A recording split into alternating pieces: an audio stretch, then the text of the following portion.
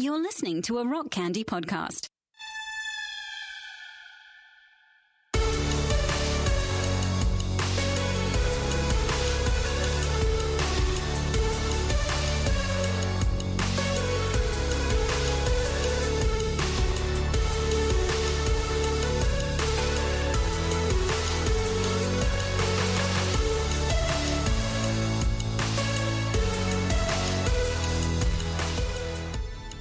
Oh, man. So, yes, welcome back to everybody who is joining us for this episode of 11D Life. We are taking some deep dives. And doing sacred tension. And well, Jesus yes. Christ. Pull yourself together. together. Yes. These are crossover episodes, so we are using them on 11D Life as a deep dive into album commentary for different songs, and Steven is purposing them for his podcast, Sacred Tension, which you guys hear about at the top of almost every single 11D Live episode. So if you haven't checked that out, you should head over there and figure some shit out. Pull yourself Get together. on board. And listen to Sacred Tension. That's it. Talk to sex workers and Satanists and cult experts and theologians. Are you doing an ad for your own show? Yes, I am. On your own show? This is the most am. meta thing. Oh, my God. It is my own show. Oh, man. Yeah. So for everybody following along in series, we are talking about the stories behind the songs on 11D7's new album, Basic Glitches. I'm talking about 11D7 in third person like it doesn't exist. We never explored why it is called Basic Glitches.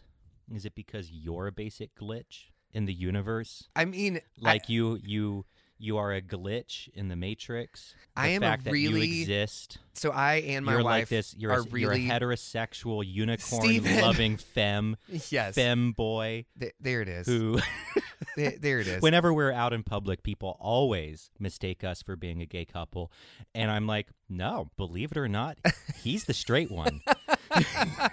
Is it hard to believe? I don't think it's hard to believe that I'm straight. I No, don't feel like not at there's all. things about me that... I think there are things about you that are extraordinarily heterosexual. Oh, okay. Almost ravishingly so, in fact. Well, okay. Okay. Moving on. I'll leave it at that. Yeah, so you were asking about where the album title came from. My wife and I are really big fans of puns. And so I remember being at a brewery here just in town talking to some different friends of mine. And I was like, hey, we needed an album title for this record. And I think it was Davies, the other member of 11D7 for everybody who's catching up. His wife, I think, might have said something about basic bitches, or maybe it was her idea, like basic glitches. I can't remember how it all came. Everybody's throwing out ideas all at one time. Uh-huh. And something about basic glitches like stuck with me. It's a great title. Because I was like, this kind of sums up exactly what I feel like the record Your existential is about. condition. Yes. Yes. I'm waking up every day to some other sort of glitch. Like, and if anybody's ever watched The Matrix, like there's all of that shit to If contend with anyone within has that narrative. watched The Matrix. If anyone has watched The Matrix. Well, you have to ask that kind of thing now because That's true. there's some people that don't know what The that Matrix came out is. 20 years ago? 30 Oh, years? God, I'm old. I don't know. I don't remember anymore. It's still one of my favorite movies. It's still a great movie. I love it. Despite what? It's going to fall on you. What is? The guitar. What? Oh. It's like slowly creeping over to you. You're welcome to kind of toss that to the side or whatever. There you go. That's it. You're doing it. I'm destroying your guitar. Okay, so yes, fine. despite all of the Christian apologists trying to hijack the Matrix Right. as a metaphor, despite John Eldridge trying to make us all hate the Matrix by constantly referencing it in his shitty books. Oh, wow. Shots fired? Hot take. John Eldridge is a terrible writer. Oh, wow. Uh-huh. I don't know at who Heart. that is. I don't know. Wild at Heart. Do you not remember Wild at Heart? Oh, yeah, I do. Yeah, okay. Christian phenomenon where you can be a manly man and go out I do remember fishing reading that. and Yes. camping. Did you read it? I do remember reading that. I think that someone gifted me that book. Of course. And You were too much of a pussy. Just because I've tried to be a nice guy about that kind of stuff, I was Girl, like, me this too. doesn't seem to be the kind of You're thing not I'm the only into, one. but I will give it a few chapters. Uh-huh. I did. I And read the thought- entire thing multiple times. Yeah, Multiple times. right. Because I was a flamingly homosexual boy. Did it fix you? Even though I was so deep in the closet, I was in Narnia, I still burned the building down. Like, I have butched up compared to the little flaming twink I was in high school. I just, even when I read that book, well, like I made it the whole way through, I got 2 chapters in and I was so put off by what felt like a lot of toxic masculinity. There was a lot of toxic masculinity. A lot of that other stuff too that we were talking about in the other episode. This is Christians are constantly reappropriating their message into like pop culture waves of things. So like, yes, this whole thing of like gym culture and being a manly man and what masculinity is, and you know, this idea that somehow if men would just be men and women would just be women, and then the world will somehow work, would somehow so be much in better. harmony. And it feels like such a relic of an idea that it is. doesn't quite make sense. And it is so damaging to every single one of us, who is most of us, who somehow fall out of that strict and binary. Now our culture pays the price for that kind of thing. I fuck men and Matt likes unicorns. And both of us were just deeply screwed by that. I'm sorry, we're 2 episodes in. And we're 2 episodes in, we can't stop. But also, we can't stop bantering. I might start saying things that we all regret. So if I make fun of you, that's what editing is for. Okay, good. I'm safe space. Matt, I'm sorry for making fun of you publicly. You know, I think it's good to be made fun of. We make fun of each other all the time. Yeah, it's good. It's love. It is love. I love you, bro. Okay. It looks like that's about to start overriding something. It doesn't matter. It doesn't matter? It doesn't matter. Okay, good. Yeah. Just double checking. Yeah.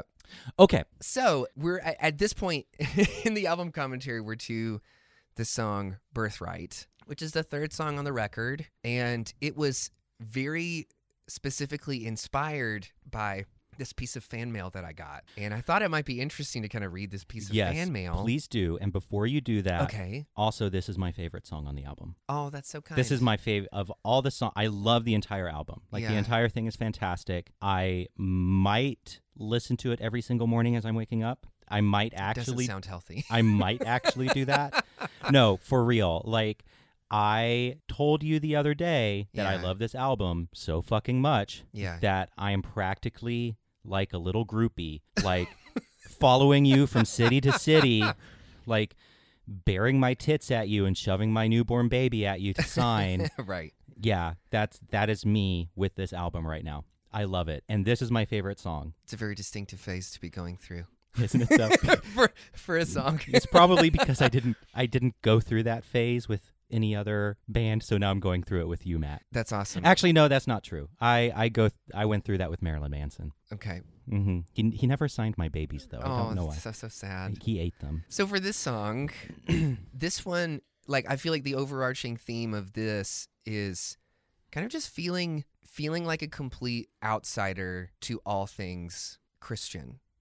Like we were talking about in the last episode, that you always feel like you're the guy trying to explain to everyone why you're in the room with all the suits, and you're constantly making excuses for yourself of why you still belong here in this room with everyone, because you have a lot of these same ideals that line up with like the teachings of Christ or of other people, but you also have a very wide table at which you want to invite other people to be a part of it. And so you're constantly trying to tell all these gatekeepers why you should also still be able to be here in this like world of Christendom, of Christianity, in the great wide world of Christianity, of all things that are that, and still constantly being kicked out of the door. Yeah. So I got this letter whenever we released our last record, Rad Science, and I'll read it to you, and I will try to skip over all of the actual names in it, but this is... Come up with, like, long Russian names.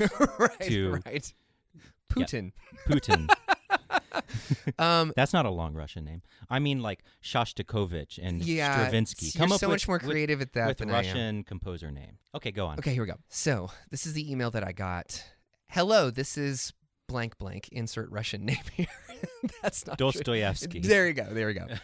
One of the backers. I don't really have great things to say, so brace yourself. At least she said, buckle up, hot take coming in. About your album? Yes.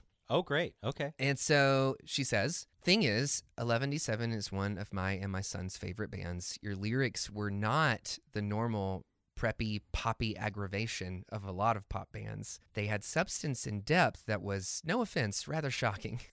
We'll let that one slide. Let it slide. Combine lyrics, positive, God-honoring, brokenly optimistic lyrics with your synth rock musical sounds, and there's literally nothing not to like. I wish the whole world felt that way. I would listen to Galactic Conquest whenever I was down, and still do, because the words were real and heartfelt, and your music could wake the dead. Your first album. Was that your second? That was our second one. That's right. Eons ago. And then she says, Adventures in Evil was pretty much the only thing my son listened to for a while, which I feel like is negligence on the parents' part. You should not. So we've already got some issues right here out of the gate. She goes on to say, so when I saw you were reforming, I joined in with him to back your project with no regrets. Then Rad Science happened. I'm sorry. For those who don't know, Rad Science is the last record we put out. The last record, it was like your It was our comeback record. Like we had broken record. up for a few years and decided to start making music again. And so that record was really big for us personally because it's a great record. Right. A lot of the music on the show over the past year or two has been from either Rad Science or Bang and Whimper by the Jelly Rocks, which is another And you're so kind to project. use the songs in Girl, your podcast. you elevate my show to a whole new level with that music. Like if it weren't for you, I would be using some shitty public domain music, and your music is what makes Sacred Tension. Satan and Unicorns is now the aesthetic because of your music. Okay, go on. Okay. She says, then Rad Science happened. I'm sorry. I want to love it. Musically, it's everything I wanted from an 11D album. Your talent is well displayed. Lyrically, well, that is the sticking point. I have not heard so depressing a CD in I don't know. Jesus Christ. That's a full sentence. Whoa, your Rad Science is the most... Okay, go on. Yeah. So withhold judgment. I'm withholding judgment. I'm withholding judgment. I literally just want to sit down and cry after listening to it. I thought it was just me, but my son said, and I quote, I never want to listen to that again. If ever in my life I am too happy, like giddy to the point of being unable to think straight, I will listen to Rad Science so it can bring me down. Whoa. This is a real email. Like I'm reading this verbatim. Whoa. It's an actual email that we got about the record. When did this come in? Oh, this might be a couple of years old, actually, at this point. Okay. Yeah. So okay, got it. This is right after Rad Science came out, which would have been like 2017, yes. Early 2018. She goes on to say, I'm not saying this to be mean. I know it sounds like that, but that's just my disappointment. That's why I'm contacting you guys directly instead of leaving a public review. Thank you so much. Which is very sweet. I've been looking forward to this since September. I'm telling you this, I guess because I want you to know that we're praying for you. You are one of our favorite bands, and we will follow whatever future offerings you present. But until then, it's back to Galactic Conquest, which actually brings me to a secondary point. I want to know if it would be possible, instead of sending us the Rad Science vinyl, can you just send us the Galactic Conquest vinyl? I understand if you cannot, but I want to ask. Also, to end this on a high note, even though I'm not a fan of the album, it's really awesome to have a CD signed by 11D7. We will treasure that, if nothing else. Wow. So there's a lot going on in this Yes. letter. Feelings. Goodness. Lots of feelings. On her part. And on your part, well, I can assume. Now, you know it's a girl. A lady. Yes. A lady, perhaps. I feel like I got a lot of emails that were kind of like this, where people were almost like they couldn't help themselves. Like, I don't think that they were trying to write something to me that was offensive or hurtful in any way. I think they were concerned. Yeah.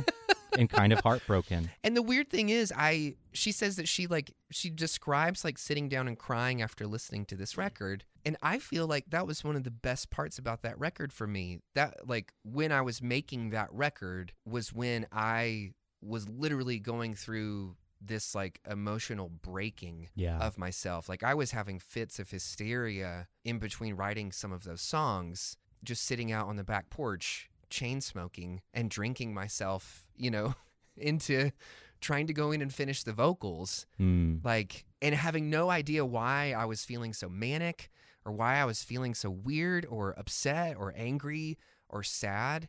It was just, I feel like a lot of things were coming to a head in my life at that point. I was trying to convey that in my songs because I feel like that was the most honest thing that I could do in that moment. And I wasn't interested in like reflecting back to other people their beliefs. Like we had talked about that earlier. It's impossible to reflect back to everyone ideas that they feel like they're happy with or that they approve of. Or part of what makes living here so fun is that we don't all think alike, that we don't all see the same thing, you know, when we're looking at a picture. Yeah. So yeah, I had this letter kind of rattling around in the back of my mind because it was so pointed. And the disappointment that she seems to have felt is so real, and that her child would feel that way. Yeah. Like that I would be the anti-joy. Like in case he felt so much joy and so giddy that he wasn't able to control himself. He would listen to this. That he would listen to to bring this him and it would down somehow from his bring him manic down. episode. That's just okay. That's stunning to me, but I'm coming from a completely different perspective, of course.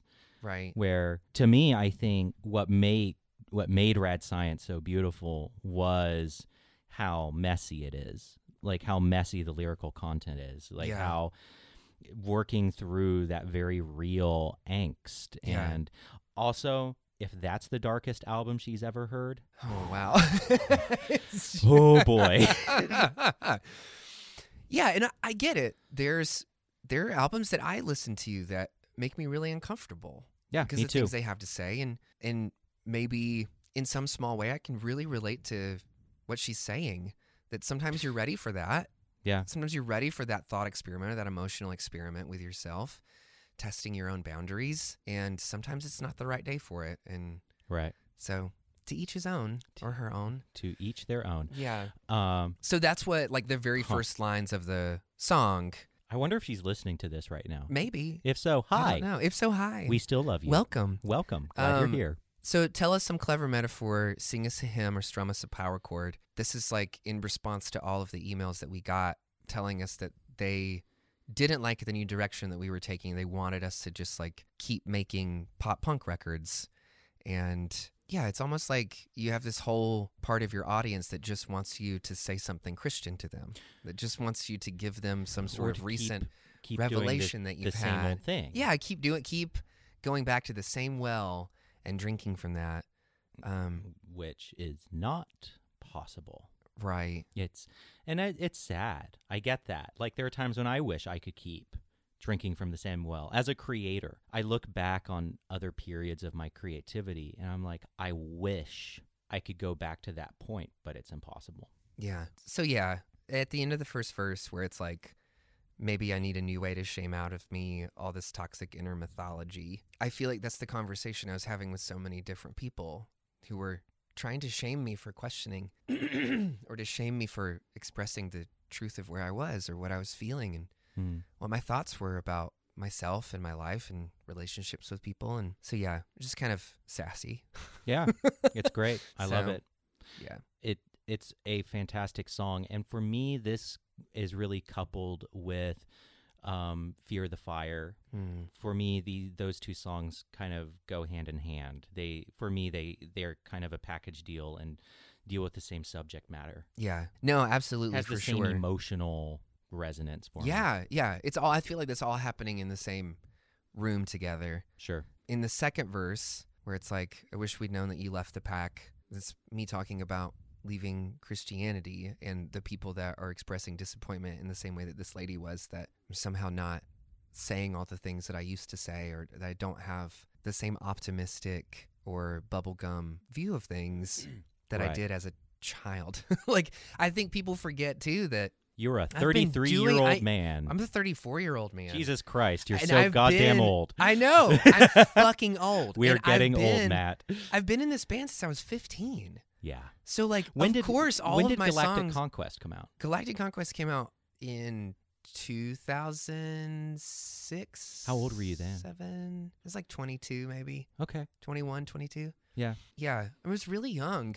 Mm-hmm. Like, didn't know a lot about the world, you know, and people write songs about different things, like at different seasons of life. Exactly. Some of those songs are demos from when I was 15 and 16. So it's like they have a completely different worldview than I have now. I completely get that. But yeah, so the line in the song, "We Liked You Better, Galactical," is directly from that letter that I just read. All the people that are like, keep doing the same thing, keep reflecting back to us what we want to hear. Yeah. I figured that's what that line was about. Some of my favorite lines in here are the "Hallelujah, all my sisters and brothers, maybe some animals are more equal than others." I love that line too. That straight up taken from Orwell's Animal Farm. Also, everyone, where is it? Has got all these people doubting my commitment to sparkle motion. I love that. Reference to Donnie Darko. Because when I watch that movie, I feel every time I see that scene, like that lady who's flipping her shit in the doorway, about sparkle motion being the thing. For me, that was my experience with the church, with zealots of Christianity. Like they were the ones that were constantly knocking on my door and being like, and they're just nonstop like, why don't you see how amazing this is and how life-changing this is and how overwhelmingly beautiful and awesome and incredible this is? And I'm like, nope, I'm sorry. I'm really not seeing it. Yeah. I'm trying to. I'm like squinting my eyes, trying to see it, and I just can't see it. Yeah. It is weird. It's propping up these religious ideals that a lot of times I don't even know if people have thought through all the way. It's just they want this thing to be true so badly, and they want for all of it to be leading up to something. They want for all the practices and all of the sacraments and all of the different knickknacks that go along with that version of Christianity to ultimately culminate in a wonderful afterlife. In which everything is great and perfect. Yeah, if you haven't seen Donnie Darko, pull yourself together. Well, so this whole conversation is making me think of a conversation I had several years ago with a really dear friend of mine, and she was a conservative Catholic, and she was single and really, really, really struggling with that because she was also just an intensely sexual person and really wanted to have sex and really wanted to have a close, intimate relationship with someone. And she said that every time she took the Eucharist at Mass, that she would feel shame. She felt guilt because she felt like, so in Catholicism, the Eucharist is the pinnacle of intimacy with God. Right. It is complete. It is the pinnacle of earthly intimacy with the divine. Yes. And she said that she felt shame and guilt because she felt like having that intimacy with God and that level of intimacy and physicality as Catholics believe it to be, that she shouldn't need a partner. That she shouldn't need to have this bodily relationship with a man. That gets perpetuated. That if you're doing this right, exactly, you won't feel those things. You won't struggle with that. And I don't know that this is kind of tangential, but it really reminds me of that. This talk, the way it puts these toxic expectations on you. And villainizes your humanity in that way. And then you feel guilt. You feel this horrible, horrible guilt for just being a human being. Right. I forget what it was that sparked that. What was the lyric that we were just looking at? I can't. Hold on. This was connected to something, and it was really fucking good. Sparkle motion? Yes, sparkle motion. Doubting commitment to sparkle motion. Yeah. Right? And there's that fear that for people who are completely lost and have not seen Donnie Darko, I'm so sorry. Pull yourself together. It came out in 2004. Okay. Was it 2004? I think it was 2004. It was early. That was one of those formative movies for me. So me too. That when I saw it, there were things that I related to in that movie. Me too. As I was watching it, I knew that it was important that I see this, and it's been over the course of my since I've seen it, and it's been at least 15 years since I saw that movie. Mm-hmm. It continues to it's almost this thing that helps bring about revelations catharsis about yourself. It is incredibly cathartic. Yeah, me too. And it isn't even the best movie, but it's just for me personally. Says who? Says I'm just kidding.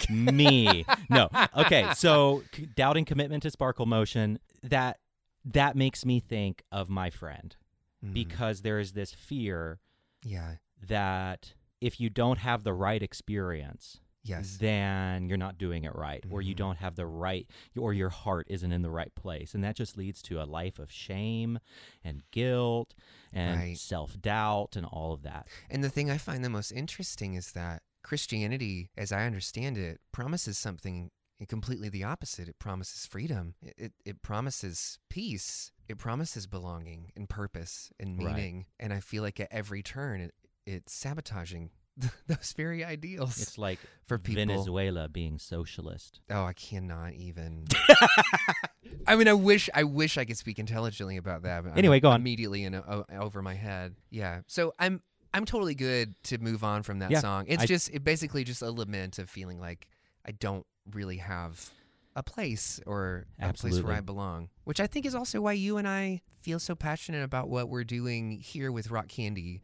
And with our podcast is constantly trying to take all these different hurts and fissures and fractures within our own psyche and within our own lives. And build something new with them. And build something that is kinder and gentler and more accommodating and more friendly and safer to just kind of be a person. Yeah.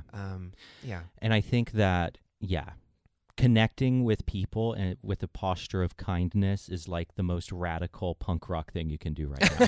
Like, I think so too. It really is. Like just being a kind human being and not jumping to conclusions and not and giving people the benefit of the doubt and giving people the space to be who they are. Yeah. I feel like all of that is so radical. And doing that is, and maybe this is just me being overly idealistic, which I have a tendency to be, but I genuinely think that doing that having that attitude kind of day in, day out, is kind of a revolutionary act. Yeah.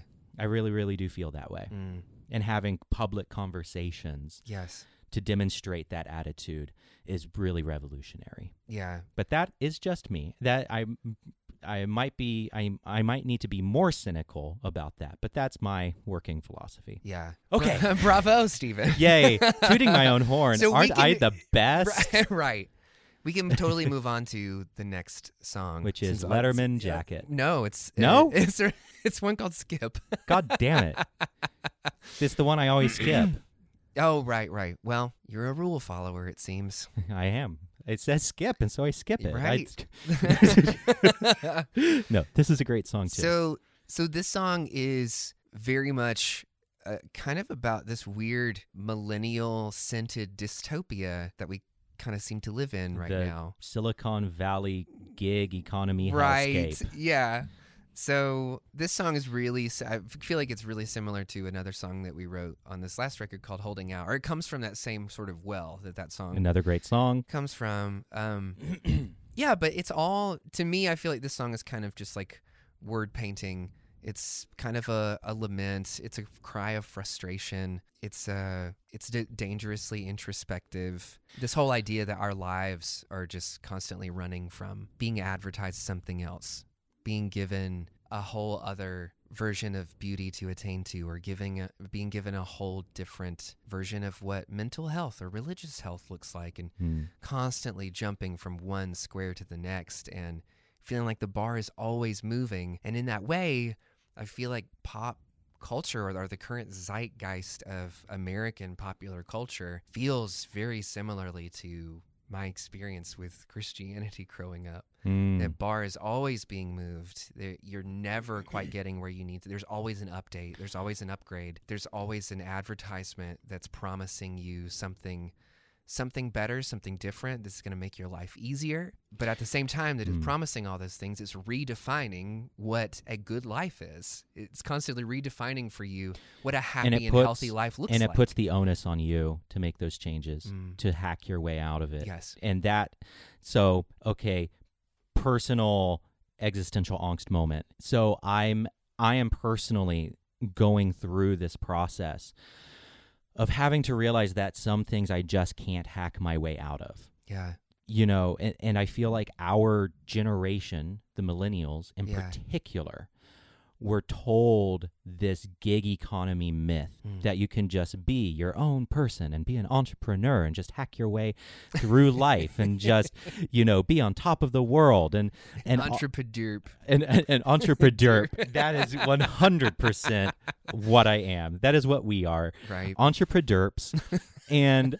But now that I'm kind of more embracing my latent socialist who's always been there. Sure. Realizing that is a lie and that I can't hack my way through everything.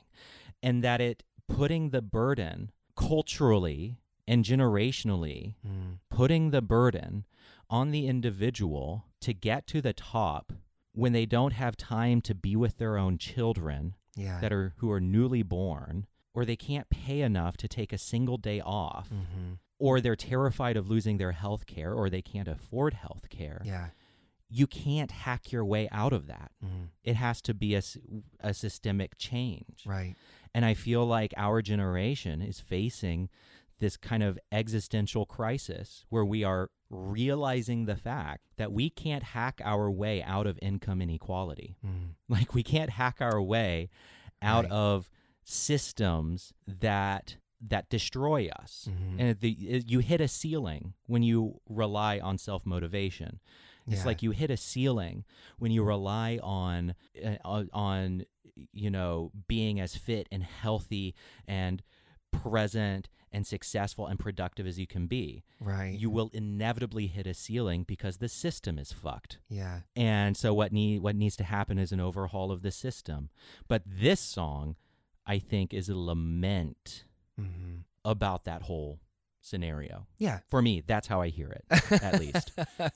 No, I completely agree with that. It is as many like wonderful and beautiful things that we have to be thankful and grateful for. And absolutely. The mysteries of life in the universe and what the fuck is at the other end of black holes. I love all of that stuff. Yes. And yet there's some days and that I wake up. And I love my iPhone. Right. Like, I love the fact that I have 4 cats and an iPhone and an Amazon Alexa that overhears me saying terrible things and beams it off to Amazon to sell me shit. Like, I love all that shit. But okay, I feel like yes, we can acknowledge that the world is a better place. So there's that like vertical growth. Right. Like, if you look back or if you look into the past, of course we're in a better place historically. But then there's also horizontal equality, and that is shit. So for me, the hardest thing I think about this song is like coming to terms with the fact that there are so many different things, programs and algorithms within our life right now that almost act as surrogate nannies. Yeah. Like there are giant AIs out there everywhere that are constantly combing everything that we're doing, building profiles about us. It's almost like having a computer following you around constantly and hearing you say something like, oh my gosh, I'm kind of hungry. Well, immediately we'll show you an ad. Or I've been thinking about, chicken fingers or whatever. And all of a sudden, like a Popeyes fucking ad will pop up. Right. And the thing is that that type of relationship to technology on a surface level makes us feel cared for in the same way that somebody is like, that a parent would come to a child and say, all right, well, it's time to eat. It seems like you might be getting a little cranky. You know what I mean? It's almost like a parent trying to help a child learn how to regulate. But the thing is that these are the actions that a parent would take when they're raising a child. But when left up to a computer that doesn't have the same ideas of what things are good for you, like no parent would ever give a child every single thing that they want and put everything that they want at their fingertips. So Ezra Klein, who's a podcaster who I listen to, he talks about this and how there's a difference between what I want and what I want. Yeah. I want an entire bag of Oreos, but I also want to get healthy. Yeah. I also want to feel good in my own body. So we can have many different wants. Yeah. And the algorithms are shit at determining the difference between those two. And the algorithms they're not designed to. They're designed to sell products. They're designed to make money. And so these algorithms will usually cater to the most immediate, which is Oreos. Right. Right? And so it will, or racism or xenophobia or resentment or outrage, or it will award the most immediate gratifying thing in human nature, and usually the most immediate and gratifying thing in human nature is not the best. Well, and I don't know how familiar you are with this. Maybe we've talked about this before, but this concept of higher brain, lower brain. Yeah. This idea that you have your lizard brain, which is just there to keep you alive. It's fight or flight. It's I'm hungry. It's I need sex. I need food. It's not the same thing as your higher brain. And sometimes being able to differentiate between those two desires can be really, really healthy. Your upper brain, your higher brain, is going to override your lower brain and say, you know what, I am hungry, but Oreos are not the best thing for me. They won't make me happy in 20 years when I have heart disease. Or even in a day. Or even today. Yeah, just right now.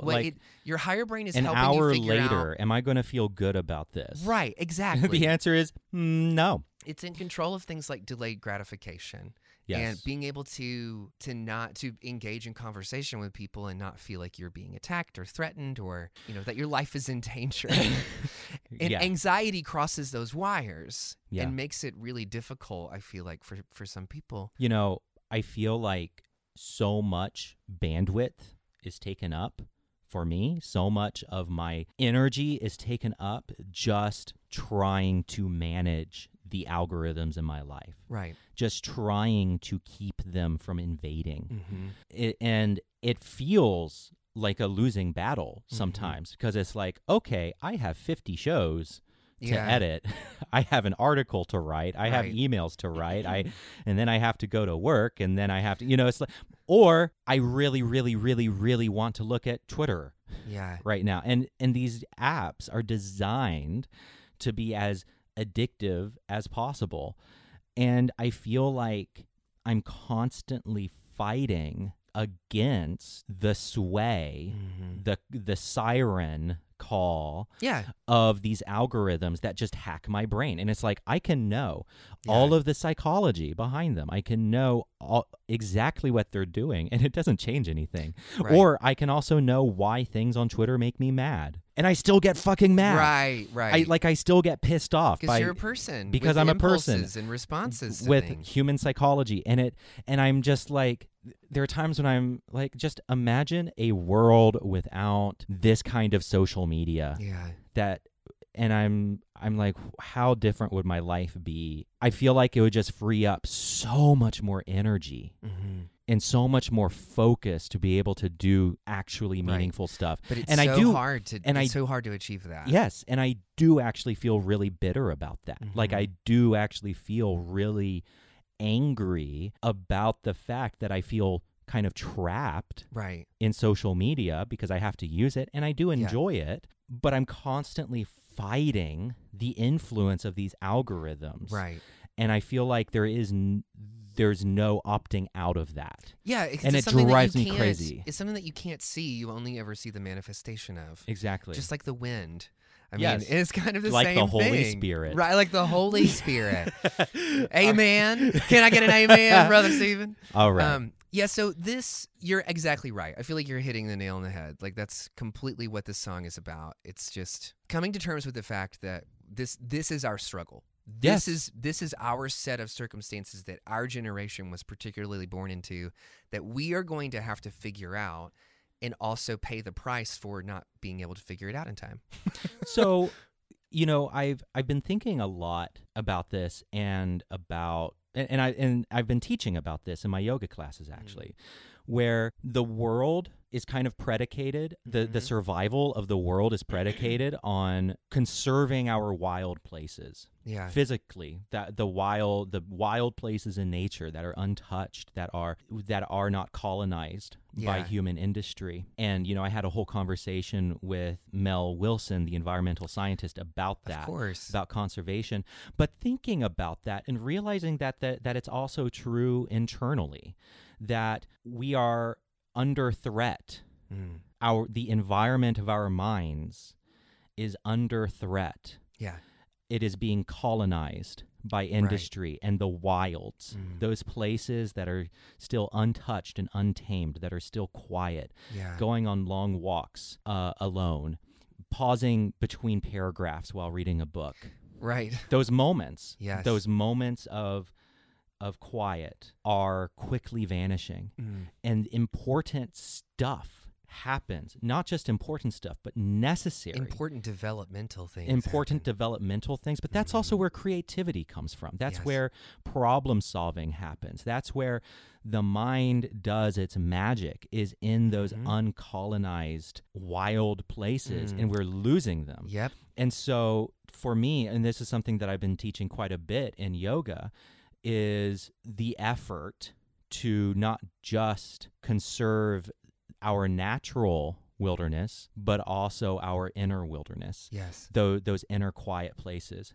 And I love that idea. Well, and if we don't, and here's the scary thing, if we don't, then there's no hope. If we don't, then it will be colonized no matter what. And so if we don't put in conscious effort to have a meditation practice, for example. I love that. Or to go on a run, or to have these moments of stillness and solitude. If we don't put in a conscious effort, then the world is going to put in place its own colonization of our minds. So I feel like I have this relationship to music, that music is that centering practice for me, because Absolutely. if I come down here and I refuse to eliminate distraction from my life, I have no creativity whatsoever. I feel like what my writing process and like me being able to create something that I enjoy and that I love and that I feel really good about and that I feel like is an accurate representation of something that I want to exist in the world, experiencing that requires me coming into the studio and sometimes sitting for hours at a time waiting. Yes. And just being quiet and seeing what the hum does. It's like what Neil in Gaiman my head. says. He says if you want to get creative, you have to get bored. Yes. And I so resonate with that. It's like so many of my ideas come when I'm doing the dishes or when I'm cleaning the house. I think we actually already did a podcast episode about this. Yes, we've had a whole, and so go listen to that one. So but we need to move on. Right. But so we're going to do one more song on here. This is going to be a long-ass episode, so I apologize for everybody. But just so we can keep it all nice and tight. Keep it all nice and tight.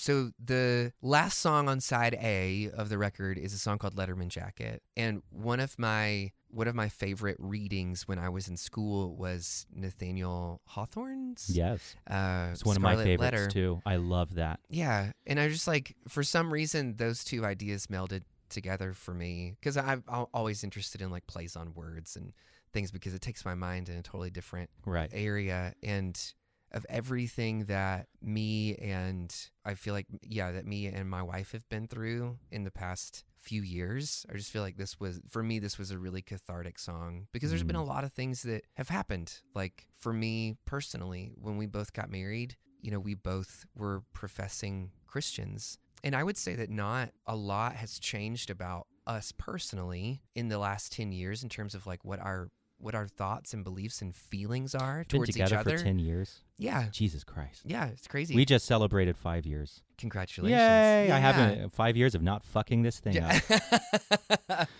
Right. But some things have changed. I think what we call the ways that we express love and the thoughts that we have about religion, or at least for me personally, have changed. And so sometimes it can be really hard when you're in a marriage and someone decides to, on the surface, appear to be leaving something that both initially brought you together. Yeah.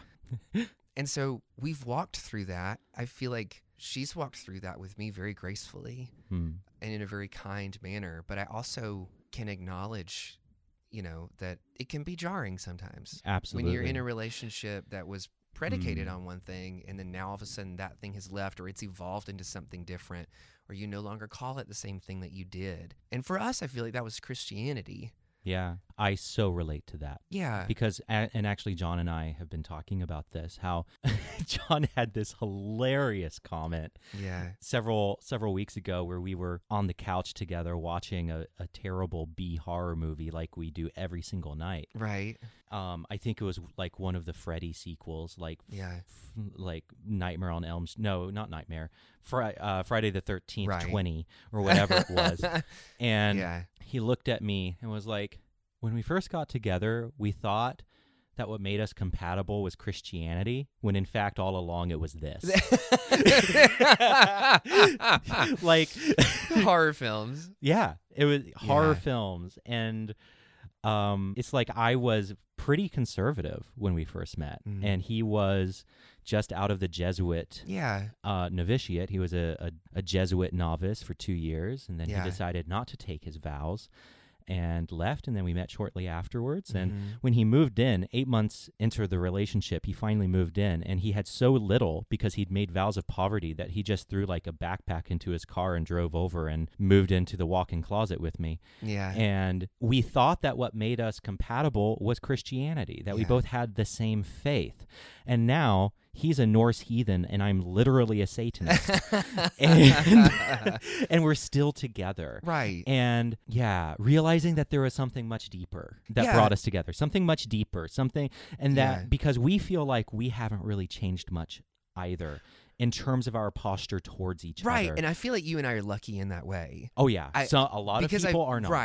Right. So yes. I know a lot of people who have kind of gone through something similar and could not, and one or both people, in the relationship, had a really hard time abiding that change. Yeah. And the longer that I'm here, the more those kinds of changes and that kind of growth as a human being feels very inevitable. I feel like your ideas of what holds you together and your ideas of what's important to you, you realize that they're very intrinsic and that the names that you put on them are the masks themselves. They're not necessarily the thing. And so for us, I feel like it was an issue of semantics. It was like, well, we've been calling the absolute pinnacle of our ideals Christianity, when in reality, I don't think they were that. But in terms of this song, this was probably one of the harder things for me to write because it all kind of centers around this idea that I had down here. Like I remember I had come from a counseling session or therapy session and immediately came to the studio to start writing. And I just had this idea in my head, and it was part of its old evangelical tapes that I was playing in my mind that will pop up when things get really quiet. And I just had this vision of like, I'm doing everything that feels right for me right now. And I feel like I'm in the process of becoming a better person, becoming a more whole person. And I'm on a journey. And I don't believe in a literal hell anymore. But the thought of like us being placed back in those old understandings of how eternity works, this idea that she and I could both be like at the gates of heaven, and because of decisions I had made in my life, that now somehow she was relegated to not being able to enter. Yeah. Because we, in the eyes of God, are one. Like, I mean, that's an old tape from. That's the old tape. Christianity. So is that a tape that still occasionally plays for you? Oh yeah.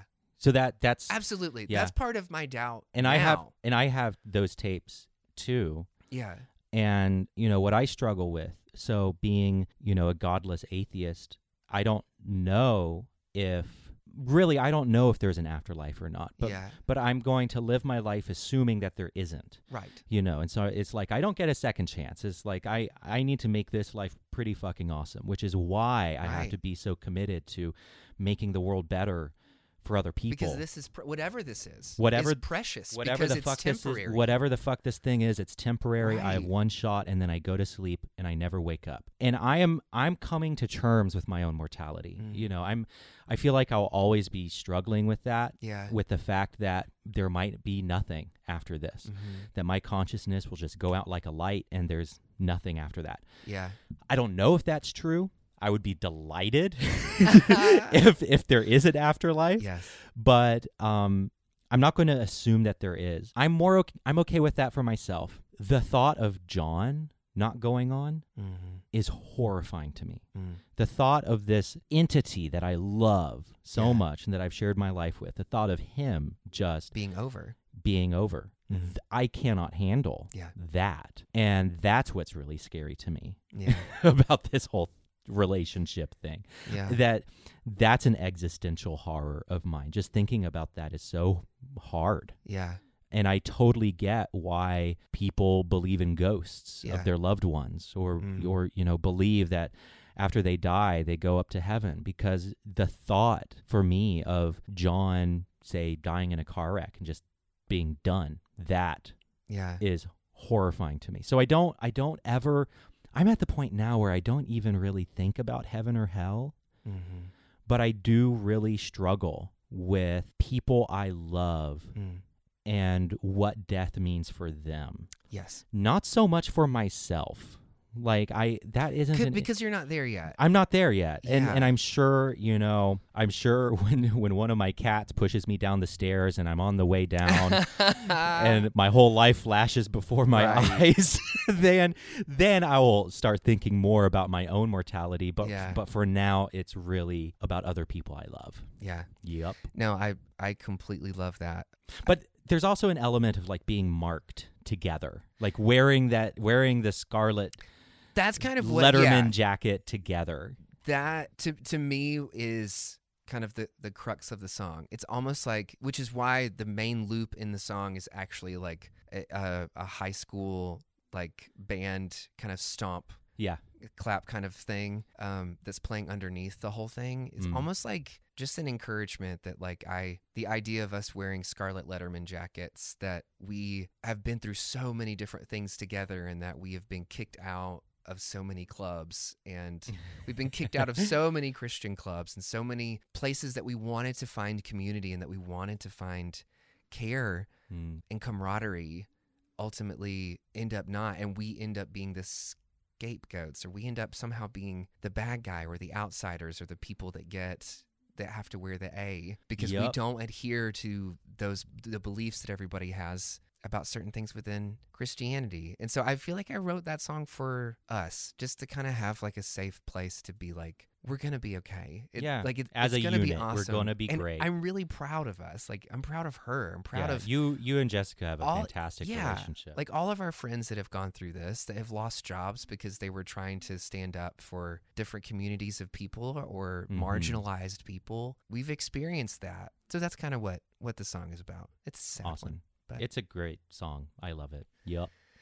All right. Are we done? Yeah. I mean, yeah. Is there anything totally else that you didn't get into any of the nerdy stuff, technical stuff? It's all samples and synthesizers. Okay, great.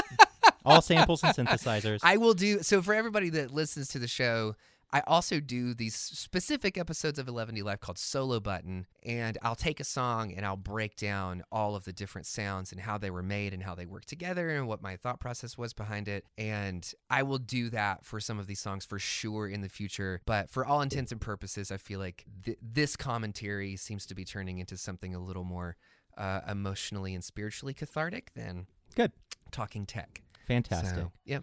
In the spirit of sacred tension. Right. Right. Don't forget, it's a crossover episode. We will see y'all next week.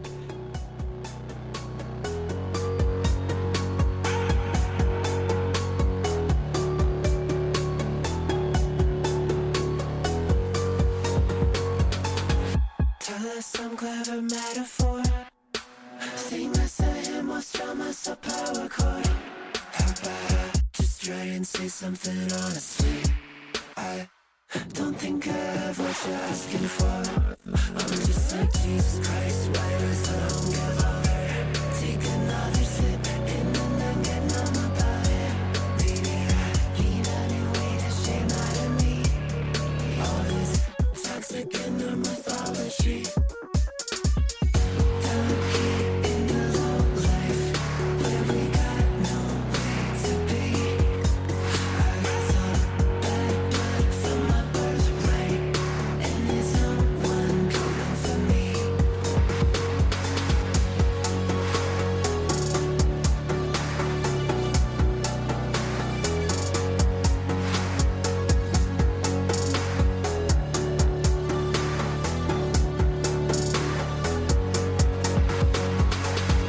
We'd have known that you left the past.